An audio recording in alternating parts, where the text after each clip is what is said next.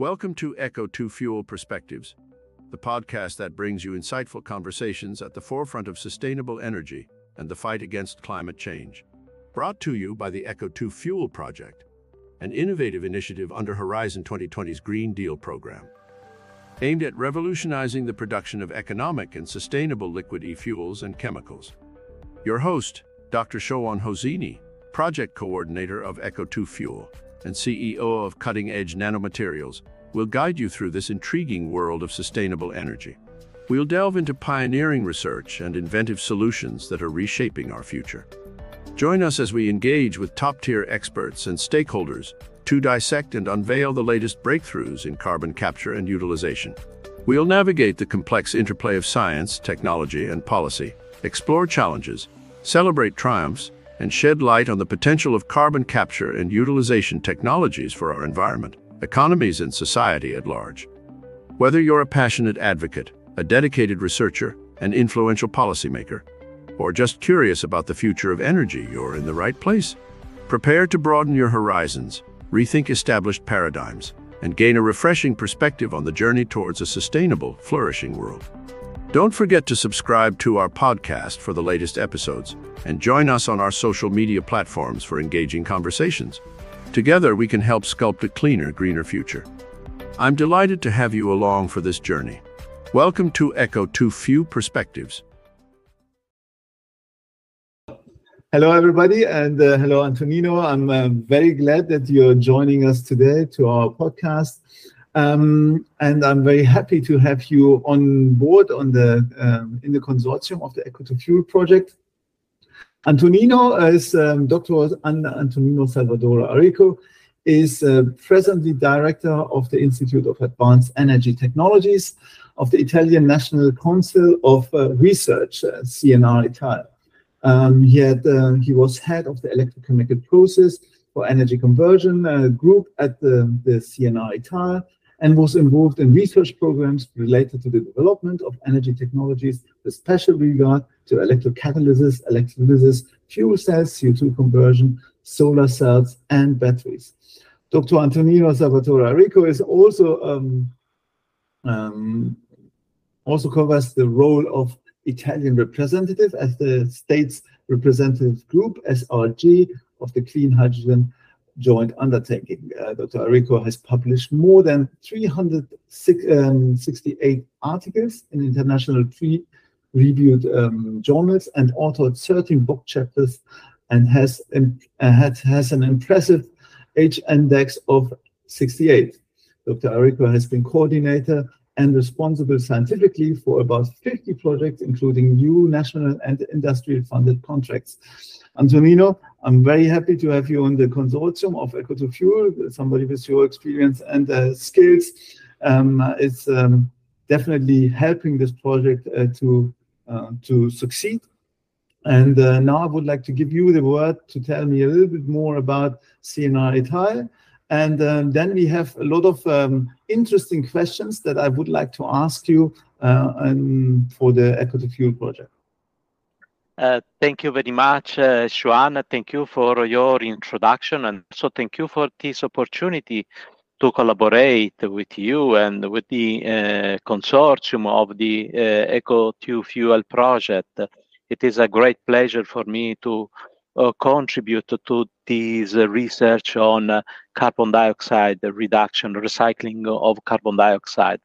Regarding my institute, this is the Institute of Advanced Energy Technologies, and it belongs to the Italian National Council of Research. CNR is the largest Italian public research organization, and its duties are to carry and promote, spread research activities in the main sectors of knowledge, and use this research, scientific and technological, and knowledge to improve, to assist the country and to assist the social development of the country. My institute belongs to the Department of Engineering of the Italian National Council of Research, and the activities that are carried out in this institute essentially regard the green hydrogen in general, especially electrolysis, fuel cells. We have a strong research activity on batteries, on heterogeneous catalysis, and in general on renewable energy sources. Essentially, the CNR ITE activity is based on a mixture of basic and applied research, and this is carried out through a multidisciplinary approach. So we are essentially focusing on electrochemical energy conversion technologies, also taking advantage of our expertise, our knowledge in material science, micro and nanotechnologies, polymer science, and system engineering. And that's all for my institute. I tried to provide a brief description of our activities. Thank you, Antonino. It's a very broad activity field, and so in the Eco2Fuel project, you're also contributing in many work packages with your experience and skills. So we have asked for a couple of questions to be answered by you, and so I would like to start with the first question. So conversion of carbon dioxide into fuels and feedstock chemicals using renewable energy to reduce greenhouse gas emission has obviously gained a lot of momentum in the recent years. So which are the main perspectives and challenges of this process in your opinion? Thank you so much, Xuan, for this question. Carbon dioxide recycling can avoid the net carbon dioxide, net CO2 emissions in the atmosphere, and of course will contribute to achieve carbon neutrality. And this is the key aspect of this process. Of course, this process can strongly contribute in reducing the negative effects of the climate changes and global warming. In particular, I would say that this process can help the transition towards a decarbonized energy system, and at the same time will assure energy security. That is an important aspect. Carbon dioxide and water can be thus converted into renewable fuels. In principle, using low temperature co-electrolysis into these can be converted into high energy density carbonaceous fuels, liquid fuels, and feedstock chemical. And this is the key aspect of this process. And this is the reason why this process is so important and with great perspectives. Of course, there are significant challenges. Yes, and coming to challenges, of course, there are other technologies that convert CO2 to renewable fuels, such as the catalytic conversion of CO2, so thermal catalytic conversion of CO2 using hydrogen. So what would you say, why electrolysis of CO2 and water are so actively studied in parallel to the catalytic conversion of CO2 and hydrogen? Thank you. I would like to point out to put into evidence that low temperature co-electrolysis or electrolysis of CO2 and water allows to convert renewable energy into the so-called e-fuels. There is a strong interest, especially the European Commission, regarding e-fuels. These are essentially renewable, based on renewable synthetic fuels. And this is a relevant aspect. Another aspect is that this process can also convert the CO2 and water into commodity chemicals, into feedstock chemicals. And this occurs in a single step without a need to arrange several processes as it occurs with catalytic conversion. Just to give an example, in catalytic conversion, in alternative processes, there is a need to produce green hydrogen in a first step. In a second step, this green hydrogen is used to convert CO2 into syngas. And in a third step, eventually final Fischer-Tropsch process can be used to get high energy density, high molecular weight hydrocarbons. Using low temperature co-electrolysis of CO2 and water can achieve these high molecular weight hydrocarbons in a single step. So this is the key aspect. Regarding this comparison, we can say that the low temperature electrolysis of CO2 and water can save energy and reduce capital costs. And the key aspect is that this process can, in effect, produce multi-carbon compounds. That means high energy density synthetic liquid fuels. And this will help a lot in the transition towards a sustainable energy system. And I can say that these are relevant advantages also compared to high temperature co-electrolysis of CO2 and water in solid oxide devices, because in that case we can get mainly syngas.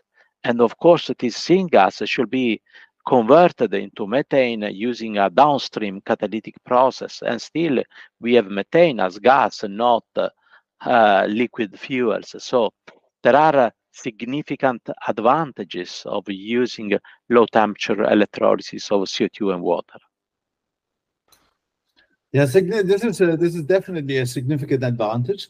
And looking at the Fischer-Tropsch conversion, looking at the water electrolysis, these are already mature technologies. So which would be the key performance indicators that provide evidence that the CO2 electrochemical conversion process is competitive to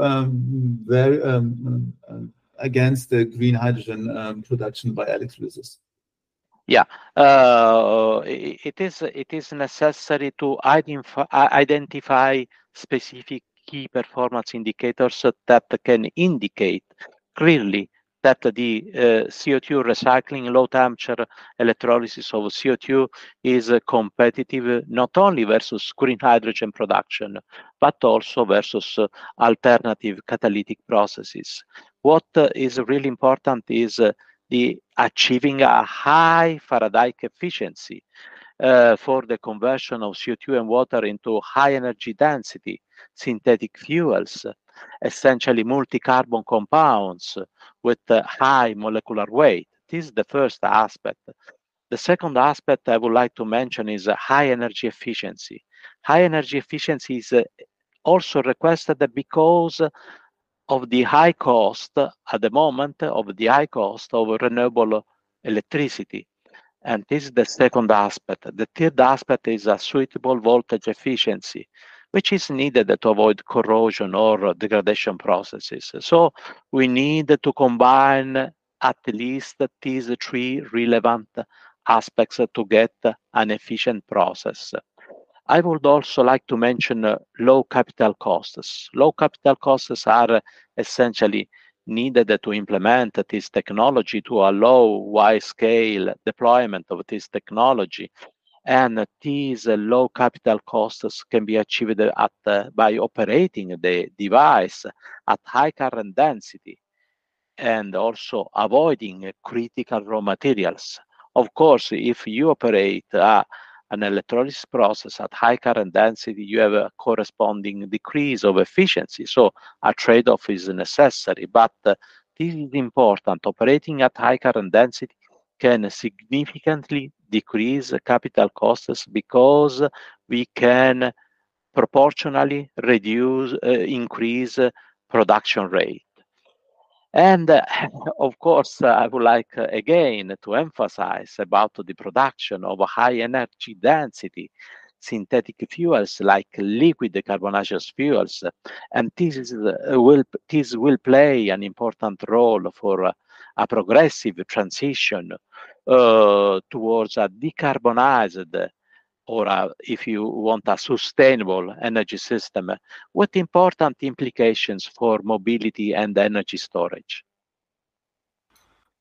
Understood. So, but if I look now, coming back again to the maturity of this technology, if I look now into the scientific literature, I see a variation of results, and everybody who's investigating CO2 electro reduction is reporting different products, is reporting different efficiencies, even over different catalysts and so on.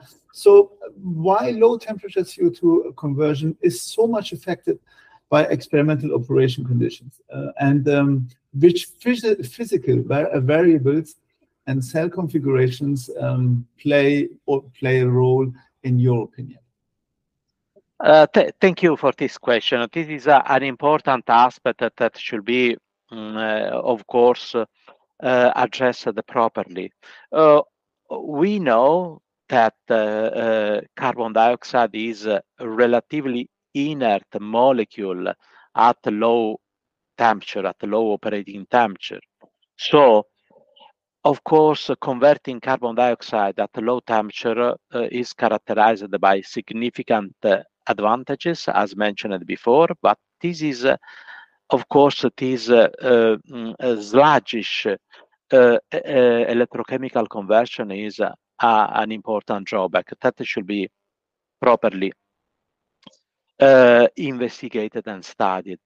So the electrochemical conversion of carbon dioxide at, let's say, at ambient temperature, at a relatively low temperature, is essentially not just a matter of the selected catalytic systems, but there are also some other relevant aspects that can affect the process, the reaction kinetics, the stability, the conversion efficiency. So these aspects are essentially the operating potential window that can affect the selectivity, and the operating temperature and pressure. You know that temperature usually enhances reaction kinetics. Pressure is also important to enhance carbon dioxide solubility. And also there is a strong effect from the type of the electrolyte and the pH. Usually an alkaline environment is preferred because, of course, we want to solubilize CO2 at the interface between the electrolyte and the electrode.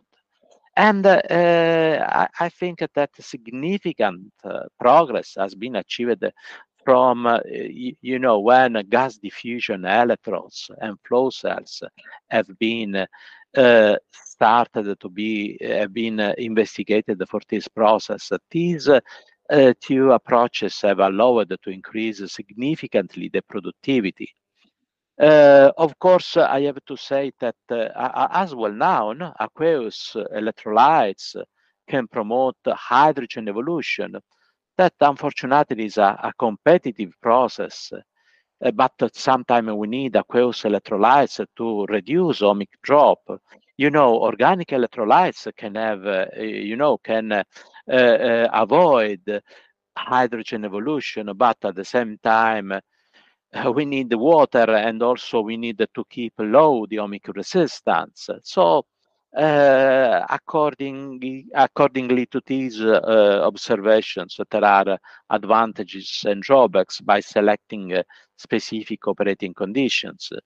Usually bicarbonates of sodium and potassium allow to increase the carbon dioxide solubility at the interface. And the same, I would say, it occurs for ionic liquids. However, here there is of course, the cost should be taken into consideration in the latter case. What is also interesting to mention is that reducing the by using a more negative electrochemical potential, we can produce, of course, methane, ethylene, methanol, and of course, from a thermodynamic point of view, carbon monoxide and formic acid would require a more negative potential. However, despite of these thermodynamic aspects, carbon monoxide and formic acid are preferentially produced in some cases because these are two electron processes instead of methanol or ethanol. And methanol is a 6-electron process. So, of course, there are several aspects to consider: thermodynamics, reaction kinetics, and of course, selection of proper operating conditions and cell configuration of gas diffusion electrodes play an important role for this process. So I see that the electrochemical conversion of CO2 can result in a lot of products, and depending on the variables, depending on the operation conditions, a lot of products can be produced and at the different efficiencies. Now, coming to these different products and the reaction kinetics, of course, the reaction kinetics are especially driven by the type of electrocatalyst. And so what would you say, which electrocatalysts are the most effective for this process? Let's say for our carbonaceous fuels, whether liquid or gaseous. Thank you. This is, of course, an important aspect, the selection of the best electrocatalyst for the desired process. And in the case of the eco-2-fuel project, our aim is to achieve carbonaceous fuels. Of course, to achieve efficient reduction of carbon dioxide and water, what is needed for the electrocatalyst is a high activity, proper selectivity, and low overpotential for this process. These are the main aspects, in my opinion. Why the main aspect? Because these are linked to the production rate. High activity means high production rate. Proper selectivity means high Faraday efficiency towards carbonaceous fuels, and low overpotential means high energy efficiency. So these are the most important aspects. Of course, we need to play around with the catalyst chemistry, composition, morphology, oxidation state, crystallographic structure, surface properties. So designed an efficient catalyst and selective catalyst is, of course, required to address all these properties. Just to give some examples. Regarding the morphology, it is well known that the high surface area is desired to achieve practical conversion rates. And regarding the chemistry, I will give some practical examples. As an example, silver-based electrocatalysts are extremely effective for carbon monoxide production with high Faraday efficiencies. But if we want to obtain not syngas, not carbon monoxide, but multi-carbon compounds, carbonaceous fuels, multi-carbon based, we need copper oxides. These are the most important catalysts for producing these high molecular weight carbonaceous fuels. Why? Because copper has the lowest binding energy for carbon monoxide adsorption. So, of course, carbon monoxide that is adsorbed on the surface can react, and of course, we can have carbon-carbon coupling.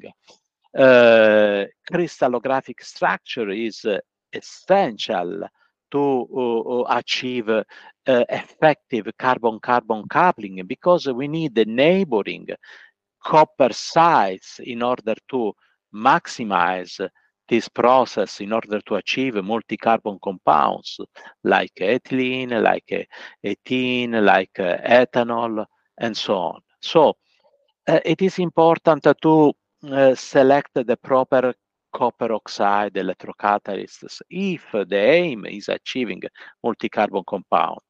However, the oxidation state on the surface play an important role.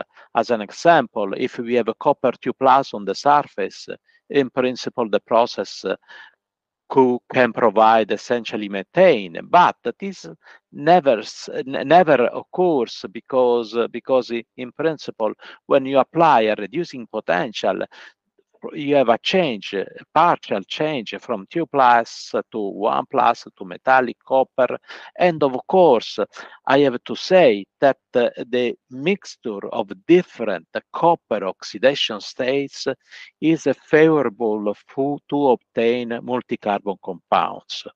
Instead, metallic copper can promote hydrogen evolution or in parallel carbon monoxide or formic acid formation. So if the aim is to achieve multi-carbon compounds, we need to play around the copper oxide oxidation state. We need to avoid strong reducing potentials to avoid formation of metallic copper. And this is also essential to achieve high energy efficiency. In principle, an important aspect is also combination of different catalyst formulations, like combining copper oxides and silver. And of course, silver can can promote formation of carbon monoxide and syngas, and this syngas is converted through the copper oxides to multi-carbon compounds. So also the combination of electrocatalysts can play an important role. Of course, I would like also to mention some alternatives to these well-known catalytic formulations. I would like to mention molecular electrocatalysts based on metal ligand complexes of iron porphyrins, polypyridyls. Also would like to mention carbon nanotubes. Would like to mention nitrogen doped carbons, avoiding completely transition metals, also single atoms of like zinc, nitrogen anchored zinc on carbon, also molybdenum selenides and sulfides. Of course, the selection of the catalyst chemistry depends on what kind of products we want to achieve. And I would like to say that, of course, not only, let's say, productivity, but also stability is extremely important, because we want to achieve good performance at the beginning of life, but we also need good durability in order to make this process highly reliable. And I have to say that catalyst poisoning by adsorbed organic residues is a relevant drawback at the moment, affecting the durability of this process.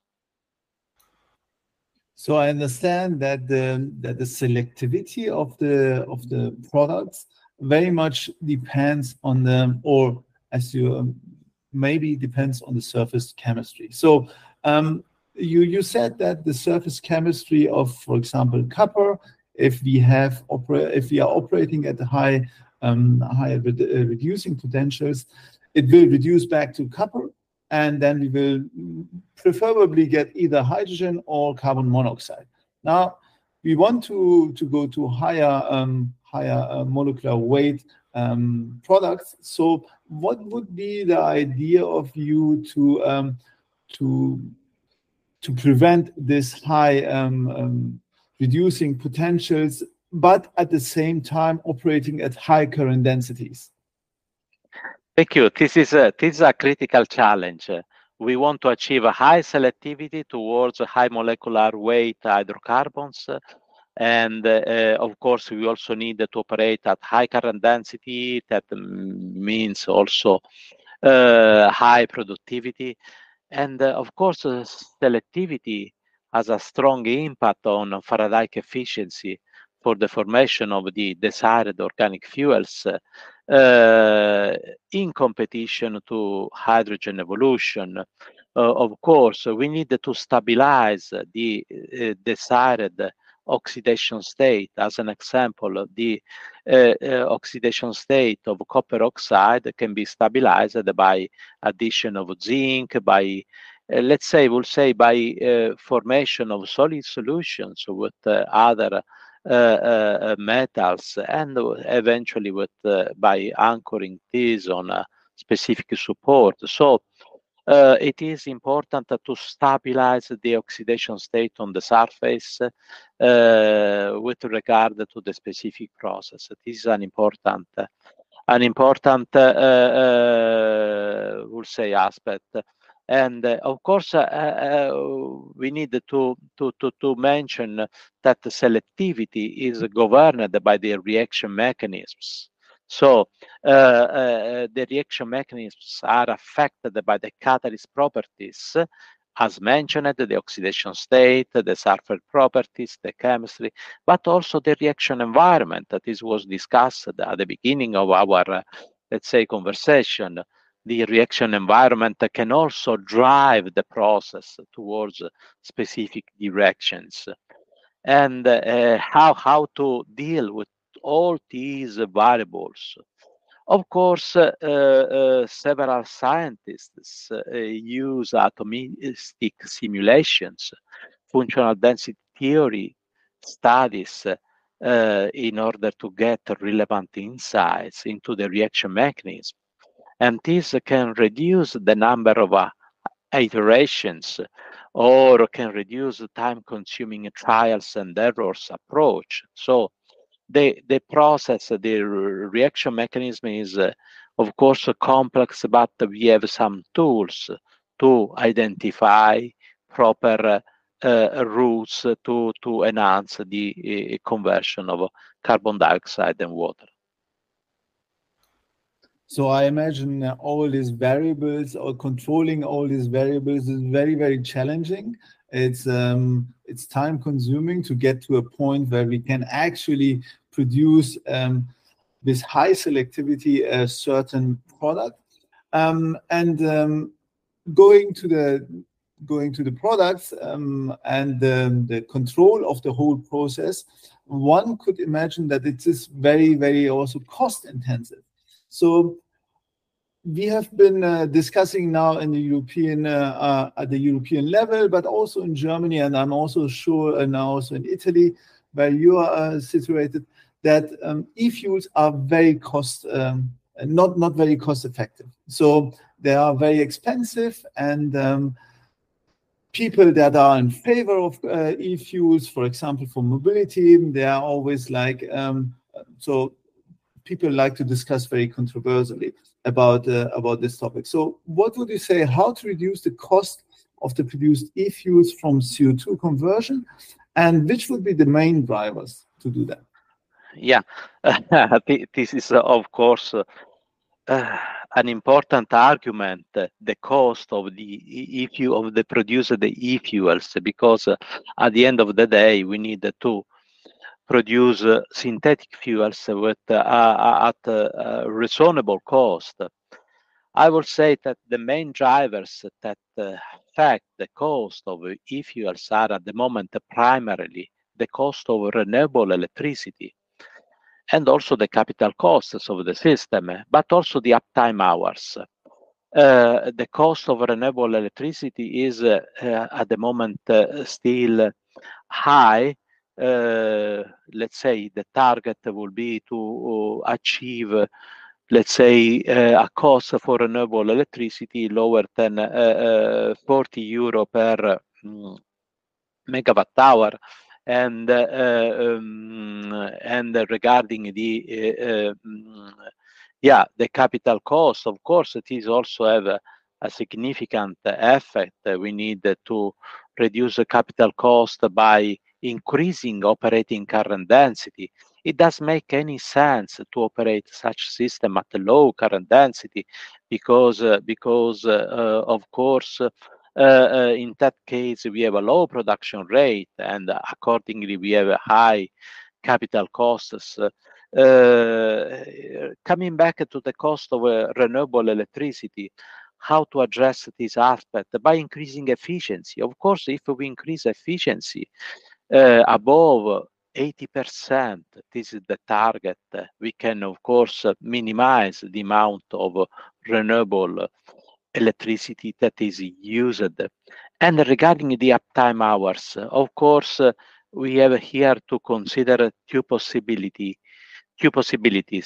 grid connected systems or let's say standalone systems connected just to renewable power sources. Of course, we want to maximize uptime hours, because if we keep off the system for, let's say, several thousand hours per year, of course, we stop the production, and of course the cost of the produced e-fuels will increase. So what is really important is to reduce the cost of renewable electricity by, and the production of e-fuels can act as an incentive to increase the installation of renewable power sources. We need to operate the system at high current density, because of course this has a direct impact on capital costs, and of course identify strategies regarding the operation. Regarding the durability, this is another important aspect. Of course, durability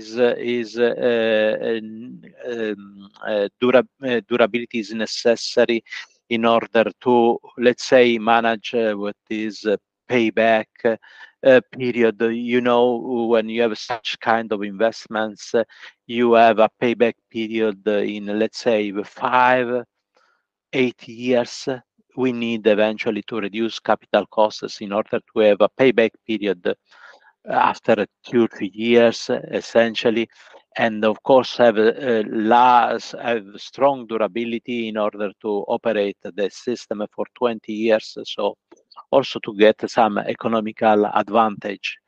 And other aspects are also related to the pretreatment of carbon dioxide, to the pretreatment of the flue gas scrubbing and purification from sulfur compounds will play a key role regarding durability. So it is not just important to focus on the system, on the operating conditions, but also on the, let's say, surrounding aspects, on the pretreatment of the flue gas. These are also relevant aspects. So that makes a whole lot of different drivers that we need to optimize in order to bring down the cost for e-fuels from CO2 conversion, which are mostly also not in the power of the company who would build the eco-to-fuel system, but may also be dependent on other external drivers.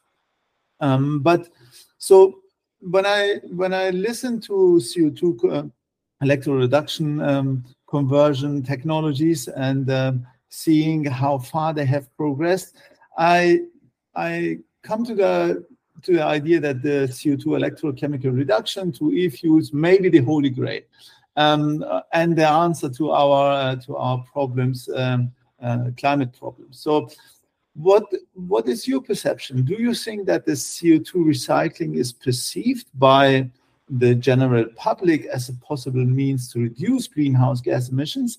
Because sometimes I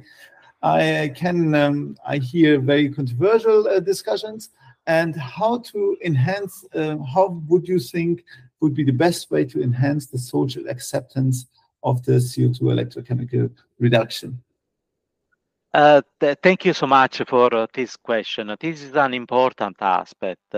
In my opinion, the CO2 recycling is essentially perceived by the general public as an important opportunity to progressively decrease the net emissions of CO2 into the atmosphere. Recycling strategies are gaining momentum, so this is, of course, an important approach. So, in my opinion, it is clear to everybody that fossil fuels must be avoided in order to manage with these climate changes and global warming. But at the same time, this is also perceived as a risk for the security of energy supply.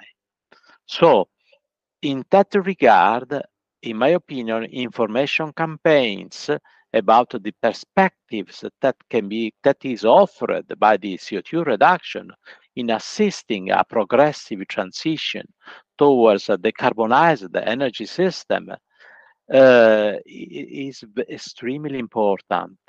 And of course, we need to show through this information campaign that this will not have a dramatic impact on the content and the availability and available amount of energy and related uses.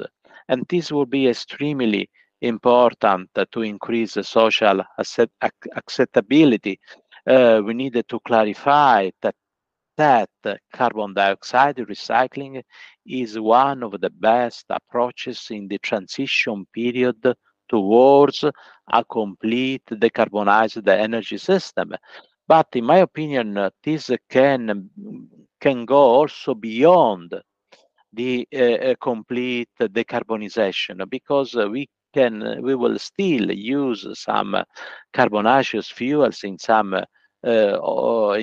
industrial applications. So we think that this sustainable process will be important not only for the transition period, but also once the significant decarbonization is achieved. It should be made clear that there is no competition between green hydrogen and synthetic fuels, since both green hydrogen and synthetic fuels contribute to make sustainable our economy. So we think that we need to focus on both aspects, on both processes. And of course, it should be made clear to the general public that there is no competition between water for electrolysis and fresh water for agriculture or potable water for the citizens. This is an important aspect. At the moment, this technology covers just a niche market. And since it covers a niche market, fresh water is used. However, in the next years, we expect that this technology will be deployed on a large scale. And in that case, desalinized and wastewater will be used instead of fresh water with the minimal impact on energy efficiency, because there are at the moment efficient desalinization process based on, let's say, reverse osmosis as an example, or evaporation processes. So this is not a problem. The availability of water is not a problem because in the future we will not use any fresh water for this process, but seawater and wastewater. And of course, using wastewater, there is another important advantage because using this process at the cathode will reduce CO2 to carbonaceous fuels. At the anode, we can oxidize the organic contaminants that are present in wastewater. So, using the same process, we can, in principle, get fuels, e-fuels, and purify the water. So this is an important aspect to mention to the public, to the general public, to the society. It is also an important aspect that using seawater, of course, we can get the water for the electrolysis process and the minerals, remaining minerals. We can extract the minerals for several applications, like for lithium and sodium batteries or for several other applications. So there are important applications of this process in the future using seawater and wastewater, and it is important to communicate these aspects not only to the general public but also to the policymakers, because of course there are significant advantages, and we need to, let's say, start with the demonstration projects on a large scale, provide specific support to research in order to advance in this field. So listening to your latest ideas where you could really make a CO2 electroreduction on the cathode side to produce e-fuels, and on the anode side to even clean up the wastewater, such a system would be really all-rounder. So you could actually use it for everything. But one critical question at the end, since we are coming to the end, the question is, so whenever I talk with people outside the consortium about CO2 electroreduction, I always hear one question, and this question is, isn't the CO2 reduction, so converting the CO2 to e-fuels, isn't that and later on burning the e-fuels to convert it back to energy, isn't that just a delaying of the CO2 emission? And that's the last question I would like to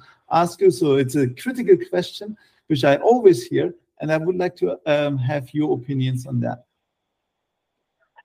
Thank you so much for this question. What we need to emphasize is that this is a carbon neutral process, because of course we can